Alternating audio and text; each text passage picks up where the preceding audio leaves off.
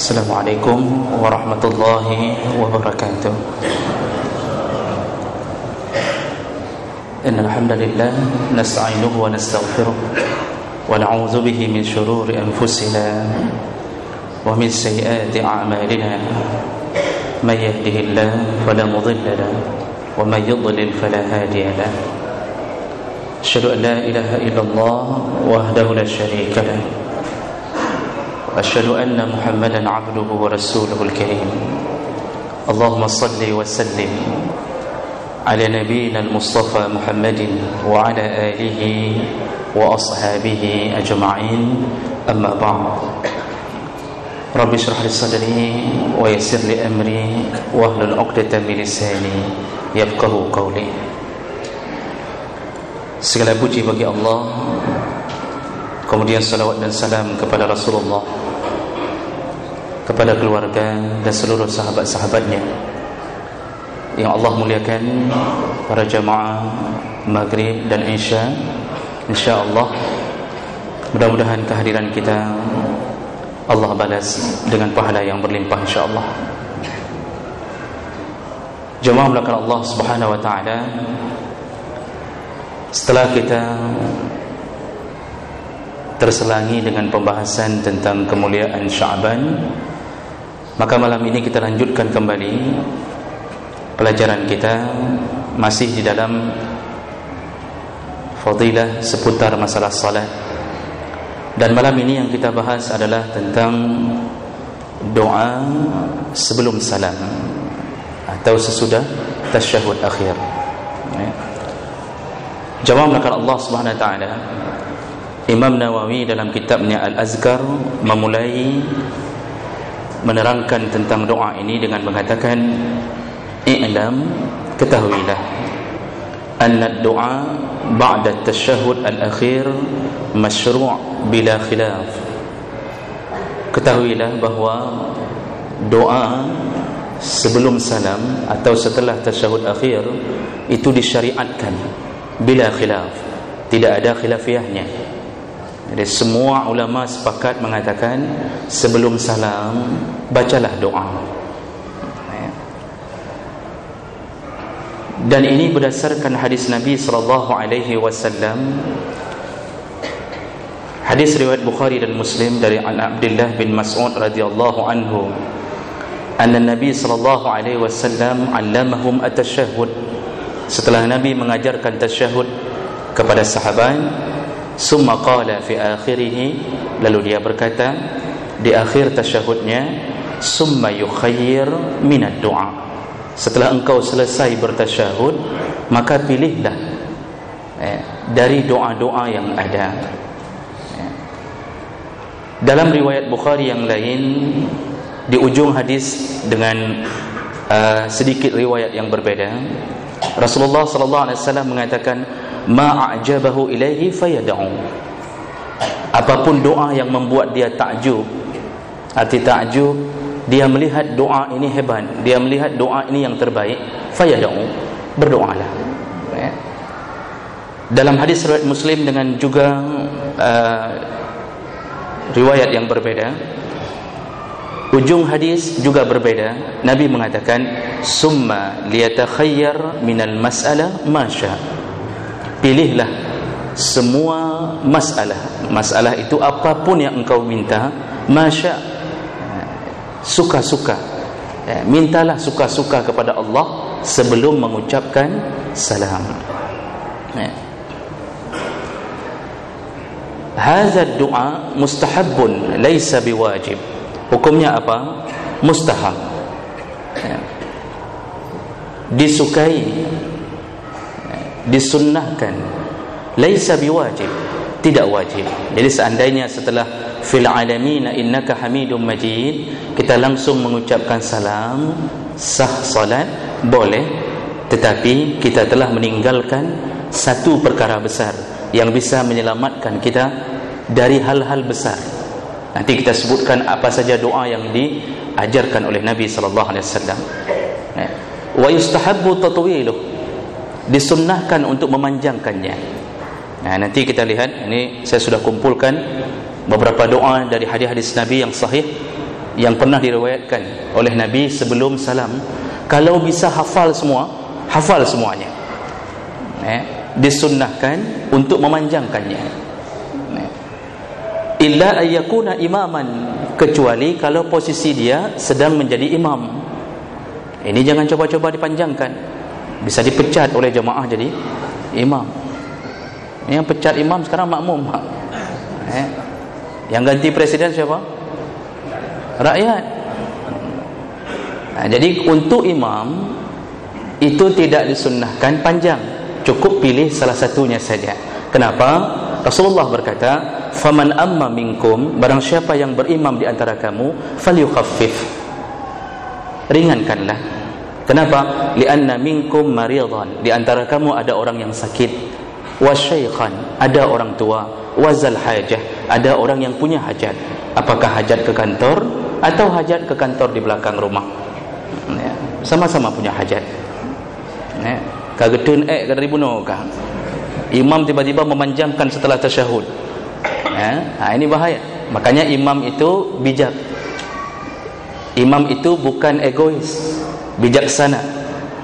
Lihat keadaan. Rasulullah mendengarkan suara seorang bayi menangis dalam pangkuan ibunya di belakang. Langsung Rasulullah memendekkan bacaannya, supaya bayi itu mendapatkan kembali susu dari ibunya. Itu kebijaksanaan Rasulullah sallallahu alaihi wasallam. Jadi imam kalau sudah dengar ada bayi yang menangis, itu faham-fahamlah.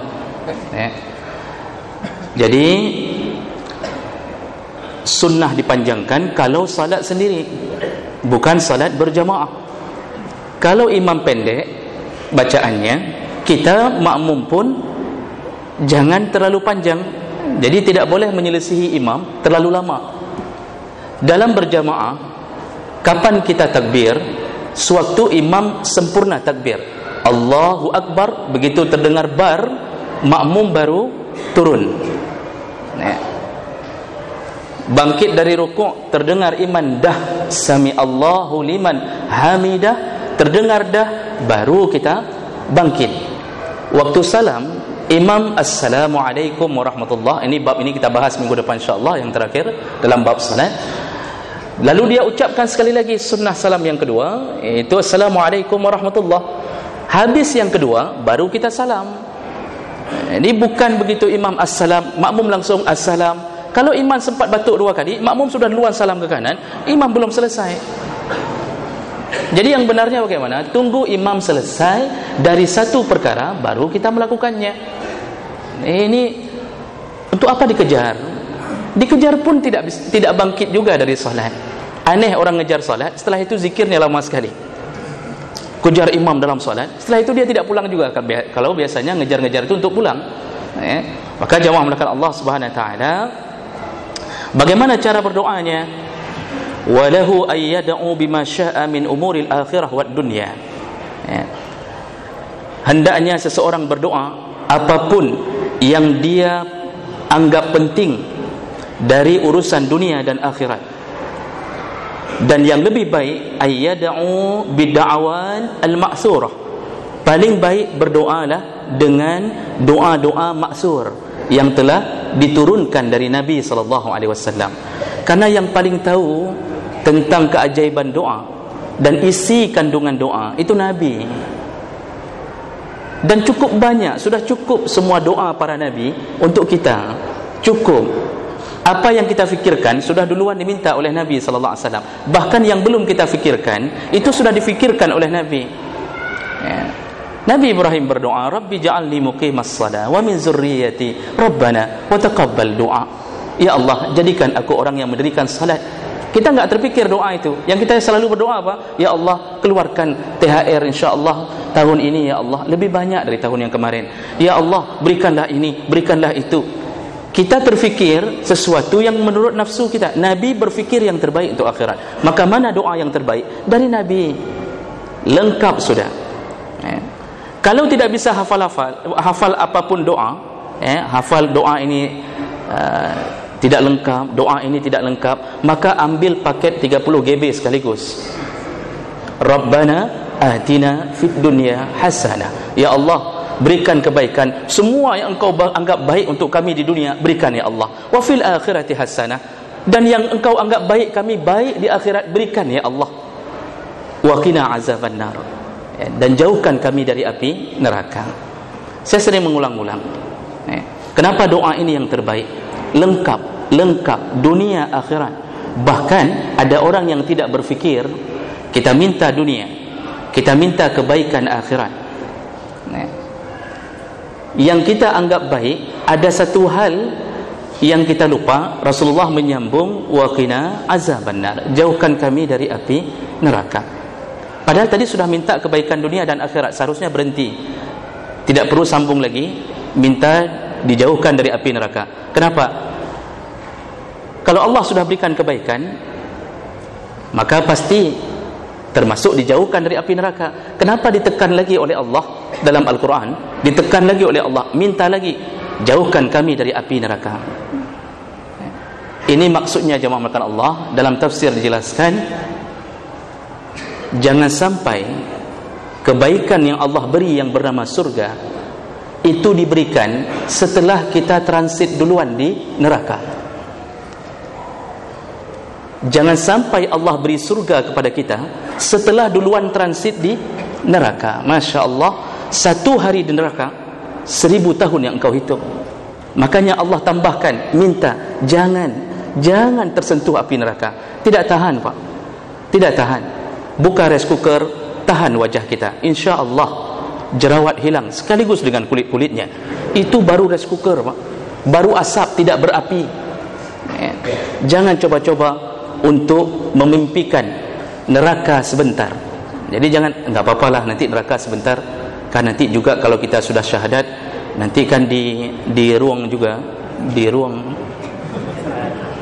disaring seperti pisang goreng lalu dimasukkan ke surga. Jadi dia berfikir bahwa nanti di ruang juga. Bagaimana di ruang juga ini Pak ya? Disaring juga, paling sebentar di dalam sana. Belum tahu tentang dahsyatnya neraka. Baik, jemaah Allah, itu sebagai mukaddimah dari para ulama. Hendaklah berdoa dengan doanya para nabi. Bolehkah berdoa dengan bahasa selain daripada bahasa yang telah disunnahkan Nabi? Para ulama bersepakat mengatakan bahawa ad-du'a bil arabiyyah, yakunu ad-du'a bil arabiyyah bi ittifaqil fuqaha. Semua sepakat mengatakan doa harus dengan bahasa Arab, harus dengan bahasa Arab. Imam Hanafi berkata, ad-du'a bi ghairil arabiyyah haram. Doa selain bahasa Arab haram. Ini pembicaraan tentang doa sebelum salam tadi. Dan selain daripada Imam Syafi'i, Imam Hanafi, seperti Imam Syafi'i, wa qala Syafi'iyya wa yutarjam lid-du'a wa zikr al-mandub al-ajiz anhu bil arabiyyah li uzri la al-qadir alaihi fil asah li adami uzri.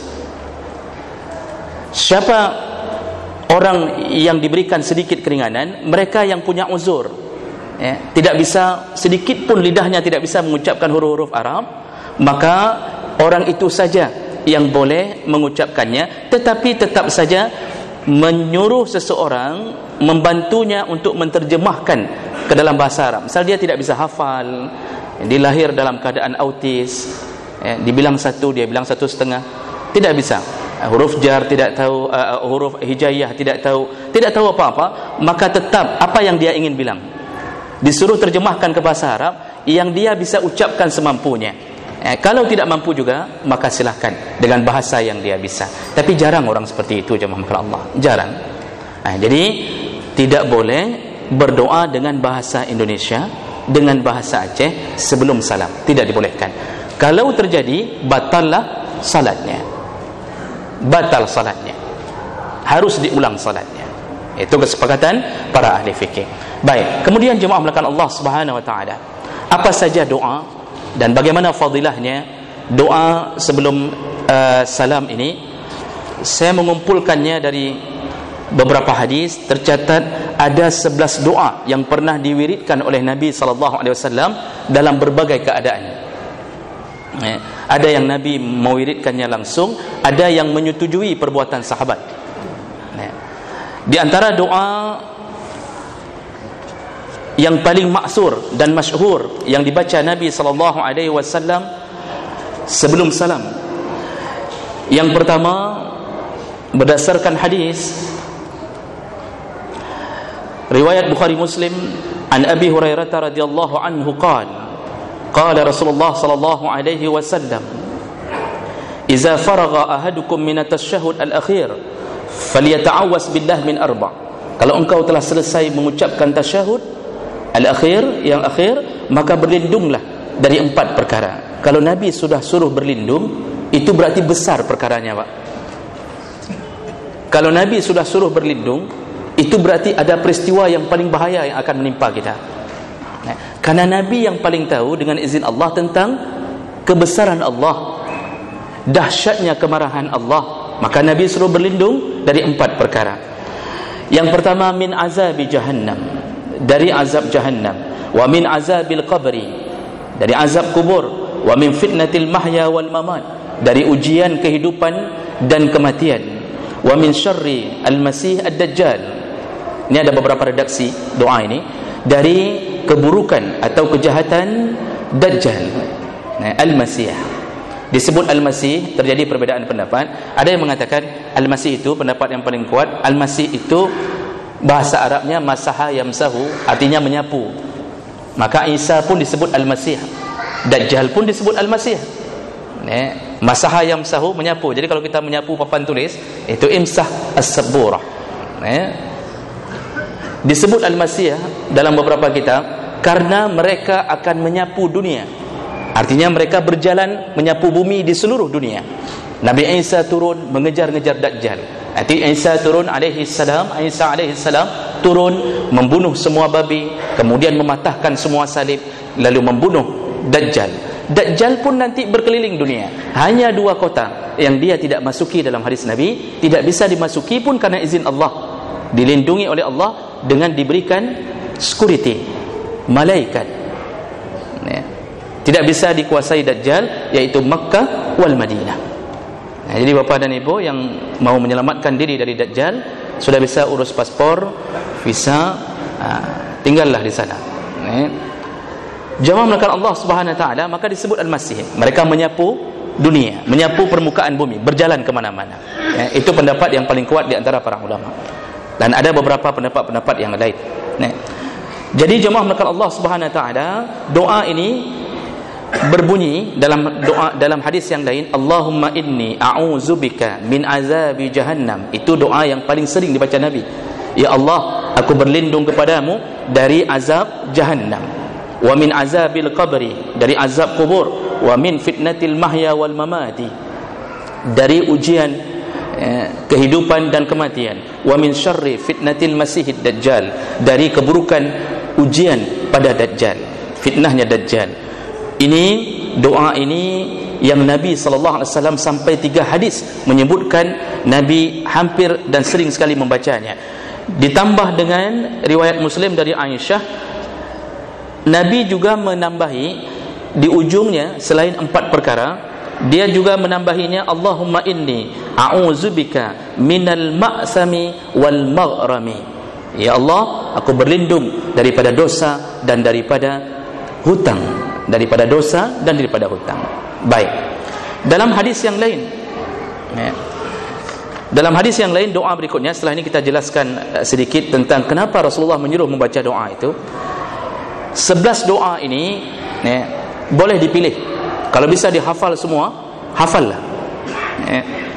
Dalam hadis riwayat Muslim dari Ali radhiyallahu anhu, qala kana Rasulullah sallallahu alaihi wasallam idza qama ila shalah, Rasulullah SAW kalau mendirikan salat, yakunu fi min akhir ma yaqul baina tasyahud wa taslim, Rasulullah membaca dari antara tasyahud dengan salam, Allahumma ighfirli ma qaddamtu, ya Allah ampunkan aku dari dosa yang telah berlalu, wa ma akhartu, dan dosa yang terupdate. Dosa yang terupdate, dosa yang paling baru kulakukan ya Allah. Wa ma asrartu, dan dosa yang kurahasiakan.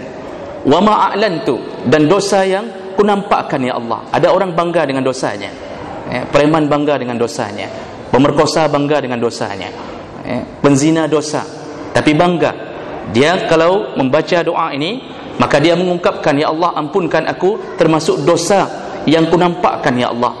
Wa ma asraftu wa ma anta a'lamu bihi minni, dan dosa-dosa yang aku berlebihan melakukannya, ya. Wa ma anta a'lamu bihi minni, dan semua dosa yang hanya engkau yang tahu ya Allah. Kita sudah lupa dosanya. Sampai sekarang pun kita sudah lupa dosa waktu SMP. Makan bakso satu, kita hitung setengah. Lupa kita. Ada yang lupa bayar hutang kawan, dosa. Kita lupa. Kita ingatkan, ya Allah, yang engkau ingat ya Allah, yang aku sudah lupa engkau mengingatnya. Antal muqaddim wa antal muakhir, la ilaha illa anta. Engkaulah yang pemula dan engkaulah yang mengakhiri segala-galanya. Tiada Tuhan selain engkau. Ini doa ini yang paling sering kita hafal. Nah, yang lain itu nanti bisa dilihat sendiri, ya. Saya ulang bahwa insya-Allah kita akan kumpulkan semua pembahasan kita untuk menjadi rujukan kembali bagi jemaah insya-Allah. Jemaah melakukan Allah Subhanahu wa taala. Tadi Rasulullah meminta perlindungan dari 4 perkara. Yang pertama, beliau meminta dari perlindungan dari azab Jahannam. Kenapa Rasulullah meminta dari azab Jahannam? Karena dahsyatnya Jahannam. Neraka itu ada macam-macam. Ya, kita tahu ada neraka hutamah bagi mereka yang ahli gosip, nonton insert pagi, insert siang, insert malam. Nerakanya di mana? Hutamah. Bagi yang suka nonton acara gosip, majalah gosip, baca koran gosip, WA gosip, Facebook gosip, tunggu hutamah. Ada neraka sakar, neraka khusus bagi mereka yang meninggalkan salat. Qalu ma salakakum fi sakar? Qalu lam nakum minal musallin. Kami di dunia tidak salat. Jadi macam-macam bentuk neraka, dan itu macam-macam penghuninya, sama seperti surga. Surga juga begitu. Tapi yang paling dahsyat di antara neraka, yang Allah jadikan ikon, Allah jadikan simbol kedahsyatan dan kemarahan Allah, adalah Jahannam. Sehingga semua hadis menjelaskan paling banyak tentang Jahannam. Sampai Rasulullah mengatakan, kenapa di dalam ayat disebutkan waktu kita berdiri di padang mahsyar, disebutkan Allah wa min waraihi jahannam, di belakangnya Jahannam. Padahal Jahannam itu dibawa di depan. Kita sedang berdiri. Tapi kenapa Allah memakai kalimat min wara, dari belakang mereka Jahannam? Para ahli tafsir mengatakan, ini karena rasa takutnya orang yang berdiri di padang mahsyar, begitu melihat Jahannam, mereka semua memalingkan wajahnya. Mereka semua berbalik badan, sehingga berubah Jahannam jadi ke belakang, padahal dari awal di depan mereka. Jahannam itu, kata Rasulullah sallallahu alaihi wasallam, ditarik dengan 70.000 salasil. Ditarik dengan 70.000 rantai. Di setiap rantai berdiri 70.000 malaikat, dalam hadis riwayat Muslim. Untuk menarik bumi, untuk menghancurkan bumi, jemaah makan Allah Subhanahu wa taala, yang kita fikir besar sekali bumi ini, yang kita tidak sampai-sampai. Ke Bali kita belum, ke Tiongkok kita belum, ke Gunung Salak paling andalan kita. Yang kita fikir hari ini besar sekali, cukup 3 malaikat menghancurkan satu kota. Itu pun tidak semua bekerja. Kota Sodom, Jibril, Mikail, Israfil disungkit. Sungkit bahasa Aceh, bahasa Indonesia ya Pak? Disungkit Pak ya. Ini harus belajar bahasa Indonesia lagi ya Pak. Dibalikkan tanahnya, wa ja'alna 'aliha safilaha, kami jadikan yang atas ke bawah. Mudah bagi Jibril, Mikail dan Israfil. Seandainya mereka bekerja, maka cukup disentil saja bumi bergetar. Tapi Jahannam ditarik oleh 70.000 rantai, kemudian setiap rantai ditarik oleh 70.000 malaikat. Bayangkan dahsyatnya Jahannam. Jemaah melakukan Allah. Pada suatu hari Rasulullah sedang duduk dengan para sahabat, terdengar suara menggelegar dari langit. Rasulullah bertanya, tahukah kalian suara apa itu? Para sahabat mengatakan, Allah wa rasuluhu a'lam, hanya Allah dan Rasulnya yang tahu. Kemudian Rasulullah berkata, ketahuilah, itu lemparan batu yang dilempar malaikat sebagai bahan bakar neraka. 70 tahun yang lalu dilempar, baru sampai barusan, kata Rasulullah. Baru sampai barusan. Sekarang jemaah makan Allah, berdirilah di atas sebuah hotel 100 tingkat, lemparkan batu 0, sekian menit, batu sudah sampai di lantai.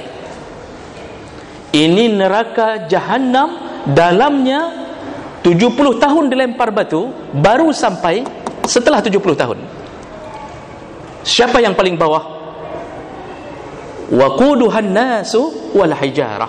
Batu yang paling bawah dan nas dan manusia. Siapa manusianya? Innal munafiqin kanu fid darkil asfali minan nar. Orang-orang munafik, Islam agamanya, kemudian menghina-hina Islam, membaca puisi tentang penghinaan terhadap Islam, mereka insya-Allah kalau tidak taubat, kita doakan supaya taubat, kalau tidak taubat, paling bawah dari Jahannam. Jadi itu dilempar oleh malaikat nanti 70 tahun baru sampai itu. 70 tahun baru sampai, subhanallah. Dan bagaimana keadaan penduduk neraka Jahannam? Nabi membongkar semuanya dengan izin Allah. Kata Nabi, semua dibesarkan tubuhnya menjadi raksasa. Dan ukuran Nabi ingin mengatakan seberapa besar tubuh orang yang berada di dalam neraka. Satu gigi mereka, kata Rasulullah, sebesar gunung Uhud. Satu gigi mereka sebesar gunung Uhud. Bapa dan ibu yang sudah umrah, sudahkah kita pernah melihat gunung Uhud? Gunung Uhud itu berjajar, Pak, dari tempat berdirinya pemanah itu sampai tempat pasukan perang. Itu gunung besar, itu baru satu gigi. Kita punya 32 gigi. Bagi yang ompong jangan dihitung. Kita punya 32 gigi. Subhanallah, manusia dibesarkan Allah, mulutnya saja terdiri dari 32 gunung Uhud. Baru mulutnya. Kata Rasulullah, dari pundak kanan ke pundak kiri, perjalanannya kalau dengan kenderaan yang paling cepat 3 hari 3 malam baru sampai. Hadis riwayat Muslim. Tebal kulit ini, Pak, epidermis, pokoknya yang dermis nih, ini hanya 0 sekian inci saja. Kalau ditusuk, dibacok 0, sekian inci saja. Nanti di neraka Allah besarkan dalam hadis 60 zira'. 60 zira', 60 hasta Allah besarkan. Allah tebalkan kulit. Untuk apa semuanya? Allah sudah jawab, liyazuqul azab, biar mereka menerima azab. Lemak, kata orang Aceh, bah lemak. Kita kalau dapat anak yang tembem, Pak, pipi tembem, kita kan suka cubit-cubit, Pak. Itu begitu juga Allah besarkan, biar dia betul-betul merasakan azab Allah. Maka hati-hatilah. Maka Nabi suruh berlindunglah engkau sebelum salam dari azab Jahannam. Berapa kali lipat kekuatan api Jahannam dibandingkan api di Rinnai kita, Pak? Api Rinnai, api Todachi, api bakar sampah, api mecis kita. Maunya orang merokok itu orang yang paling banyak sadar tentang neraka. Setiap hari dia lihat neraka di depannya. Begitu dia hidupkan api, maunya dia menangis, ya Allah neraka, ya Allah neraka. Tapi sayang itu tidak bisa dilakukan. Jemaah melakukan Allah Subhanahu wa taala. Rasulullah berkata, perbandingan api neraka dengan apimu di dunia 70 kali lipat. 70 kali lipat perbandingan api neraka dengan apimu di dunia. Kita bakar sampah saja tidak berani mendekat ke sampahnya. Kenapa kita tidak langsung saja dengan kaki kita geser-geser sampah, geser-geser tumpuk lagi, lalu sandal kita taruh ke atas api, kita pindah lagi. Kenapa tidak berani? Kita dengan kayu, kita dari jauh, Pak, Masya Allah, orang masih juga melawan Allah. Orang masih melawan Allah. Makanya Nabi suruh berlindung, jangan satu hari pun engkau masuk ke dalam neraka. Makanya jangan lupa baca doa ini, Bapa dan Ibu melakukan Allah. Setiap kali, yang belum hafal, tolong hafal. Tolong dihafalkan. Yang tidak terbiasa, biasakan. Jadi jangan salam dulu. Tapi jangan gara-gara ini juga, setelah salam Bapak ulang lagi, baru salam sekali lagi. Itu jangan begitu. Artinya, biasakan sebelum salam tidak terucap salam kecuali membaca doa itu. Kemudian jemaah melakukan Allah Subhanahu wa taala. Rasulullah membuat perlindungan, meminta perlindungan dengan azab kubur, min azabil qabri. Kenapa? Utsman bin Affan dalam hadis riwayat Tirmizi pada suatu hari mengunjungi kuburan. Lalu beliau menangis. Kata sahabat, belum kulihat tangisanmu lebih dahsyat daripada ini. Dibacakan tentang ayat surga, dibacakan tentang ayat neraka, engkau tidak menangis seperti ini. Hari ini engkau menangis di depan kubur ini. Kenapa wahai Utsman? Apa kata Utsman? Aku menangis karena inilah tempat yang membuat kita betul-betul mengetahui siapa diri kita. Itu kira-kira begitu makna hadisnya, sampai dia mengatakan kalau orang disiksa dalam kubur ini, maka dia akan mendapatkan siksaan yang lebih besar lagi. Kalau orang selamat dari kubur ini, maka dia akan mendapatkan nikmat yang lebih hebat lagi. Jadi kubur itu adalah siksa pemanasan. Begitu dapat siksa kubur, jangan kira bahawa siksa itu lenyap waktu kita sudah masuk ke alam akhirat. Itu baru alam barzah. Jangan kira. Kenapa? Kalau dapat siksa kubur, maka pasti dapat azab neraka. Kalau dapat nikmat kubur, maka pasti dapat nikmat surga. Maka dalam hadis surat Muslim, semua penduduk alam barzah, jadi alam barzah itu jemaah melakukan Allah Subhanahu Wa Taala, itu bukan ukuran 1,5 yang kita tanam itu. Itu hanya perantara saja. Yang intinya kita masuk ke alam yang baru. Ke alam yang baru. Di sana berkumpulnya semua orang menjadi alam yang baru seperti kita. Dalam hadis surat Muslim, Rasulullah menjelaskan, yang baik Allah kumpulkan dengan yang baik, yang buruk Allah kumpulkan dengan yang buruk. Lalu apa yang terjadi pada mereka? Setiap pagi dan petang, setiap pagi dan petang Allah akan buka barzah. Barzah itu dinding. Allah buka barzah. Dibuka oleh Allah dinding. Setiap pagi dan petang orang-orang yang baik dinampakkan surga oleh Allah. Begitu dinampakkan surga, maka semua mereka berteriak. Apa teriakannya? Ya Allah, percepatlah kiamat. Ya Allah, percepatlah kiamat. Kenapa? Kerinduan mereka ingin mendapatkan surga. Padahal mereka dapat nikmat kubur. Dalam hadis riwayat Ahmad bin Hanbal, nikmat kubur itu indah, Pak. Jadi kalau dalam hadis sebutkan Allah kirimkan spring bed dari surga. Jadi tidur di atas spring bed. Lalu Allah berikan makanan dari surga, minuman dari surga. Lalu Allah akan buat satu makhluk dari amalan kita sendiri. Makhluknya indah, cantik, bercahaya. Dia temani kita sampai hari kebangkitan. Enak tinggal di kubur, Pak. Maka cepat-cepat tinggal di kubur. Tidak perlu bayar.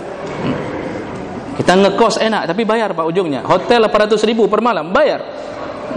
Masuk enak, keluar sakit kepala.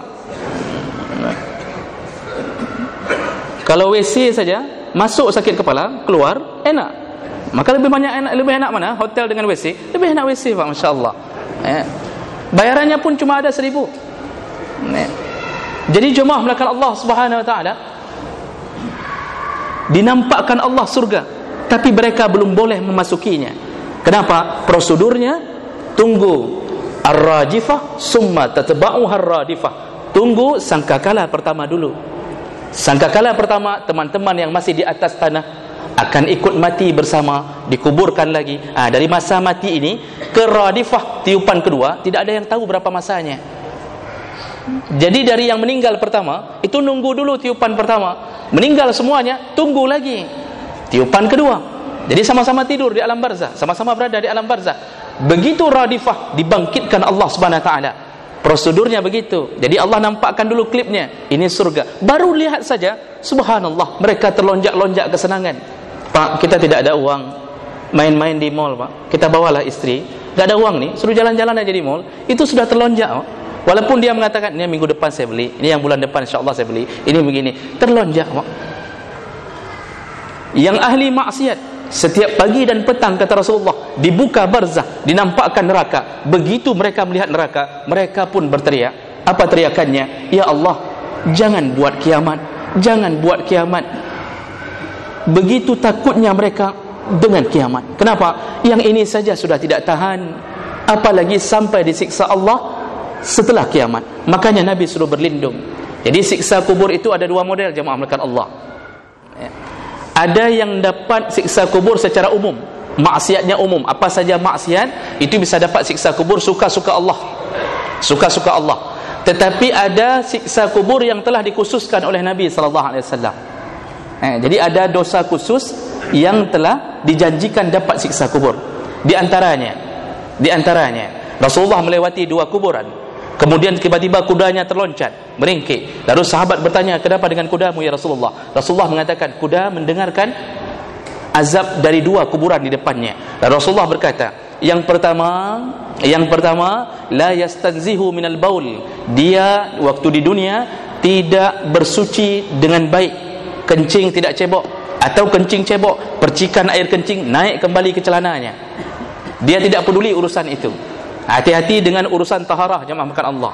Masuk ke WC itu kalau kita cebok dengan air bekasan orang lain, sebenarnya kita belum bersuci, baru cebok tapi belum bersuci. Anehnya tidak dicuci lagi dengan air yang baru, langsung ambil wuduk salat, padahal tadi bekasan cebokan orang lain.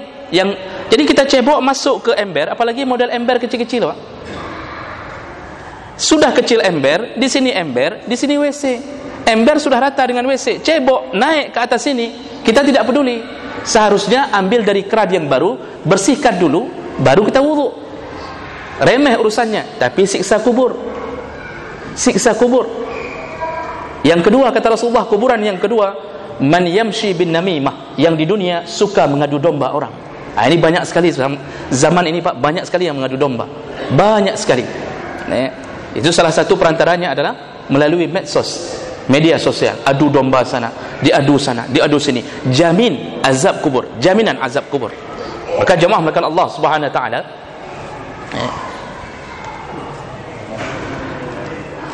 berhati-hatilah dengan azab kubur. Rasulullah sallallahu alaihi wasallam, saya bacakan terakhir. Ini kalau habis tidak habis, makan Allah. Yang penting kita mengetahui saja bagaimana dahsyatnya janji-janji Nabi, sehingga Nabi meminta perlindungan dari Allah Subhanahu wa taala. Di antara hadis dari Samurah bin Jundub, Rasulullah sallallahu alaihi wasallam, hadis riwayat Bukhari, saya bacakan terjemahnya saja karena waktu. Model-model azab kubur, bagaimana kita disiksa nantinya kalau kita termasuk di dalamnya. Beliau mengatakan, ada orang yang dirobek mulutnya di dalam kubur sampai kiamat. Dia adalah pendusta, dia berbicara dengan kedustaan, lalu dengan kedustaan dia nukilkan sampai tersebar luas.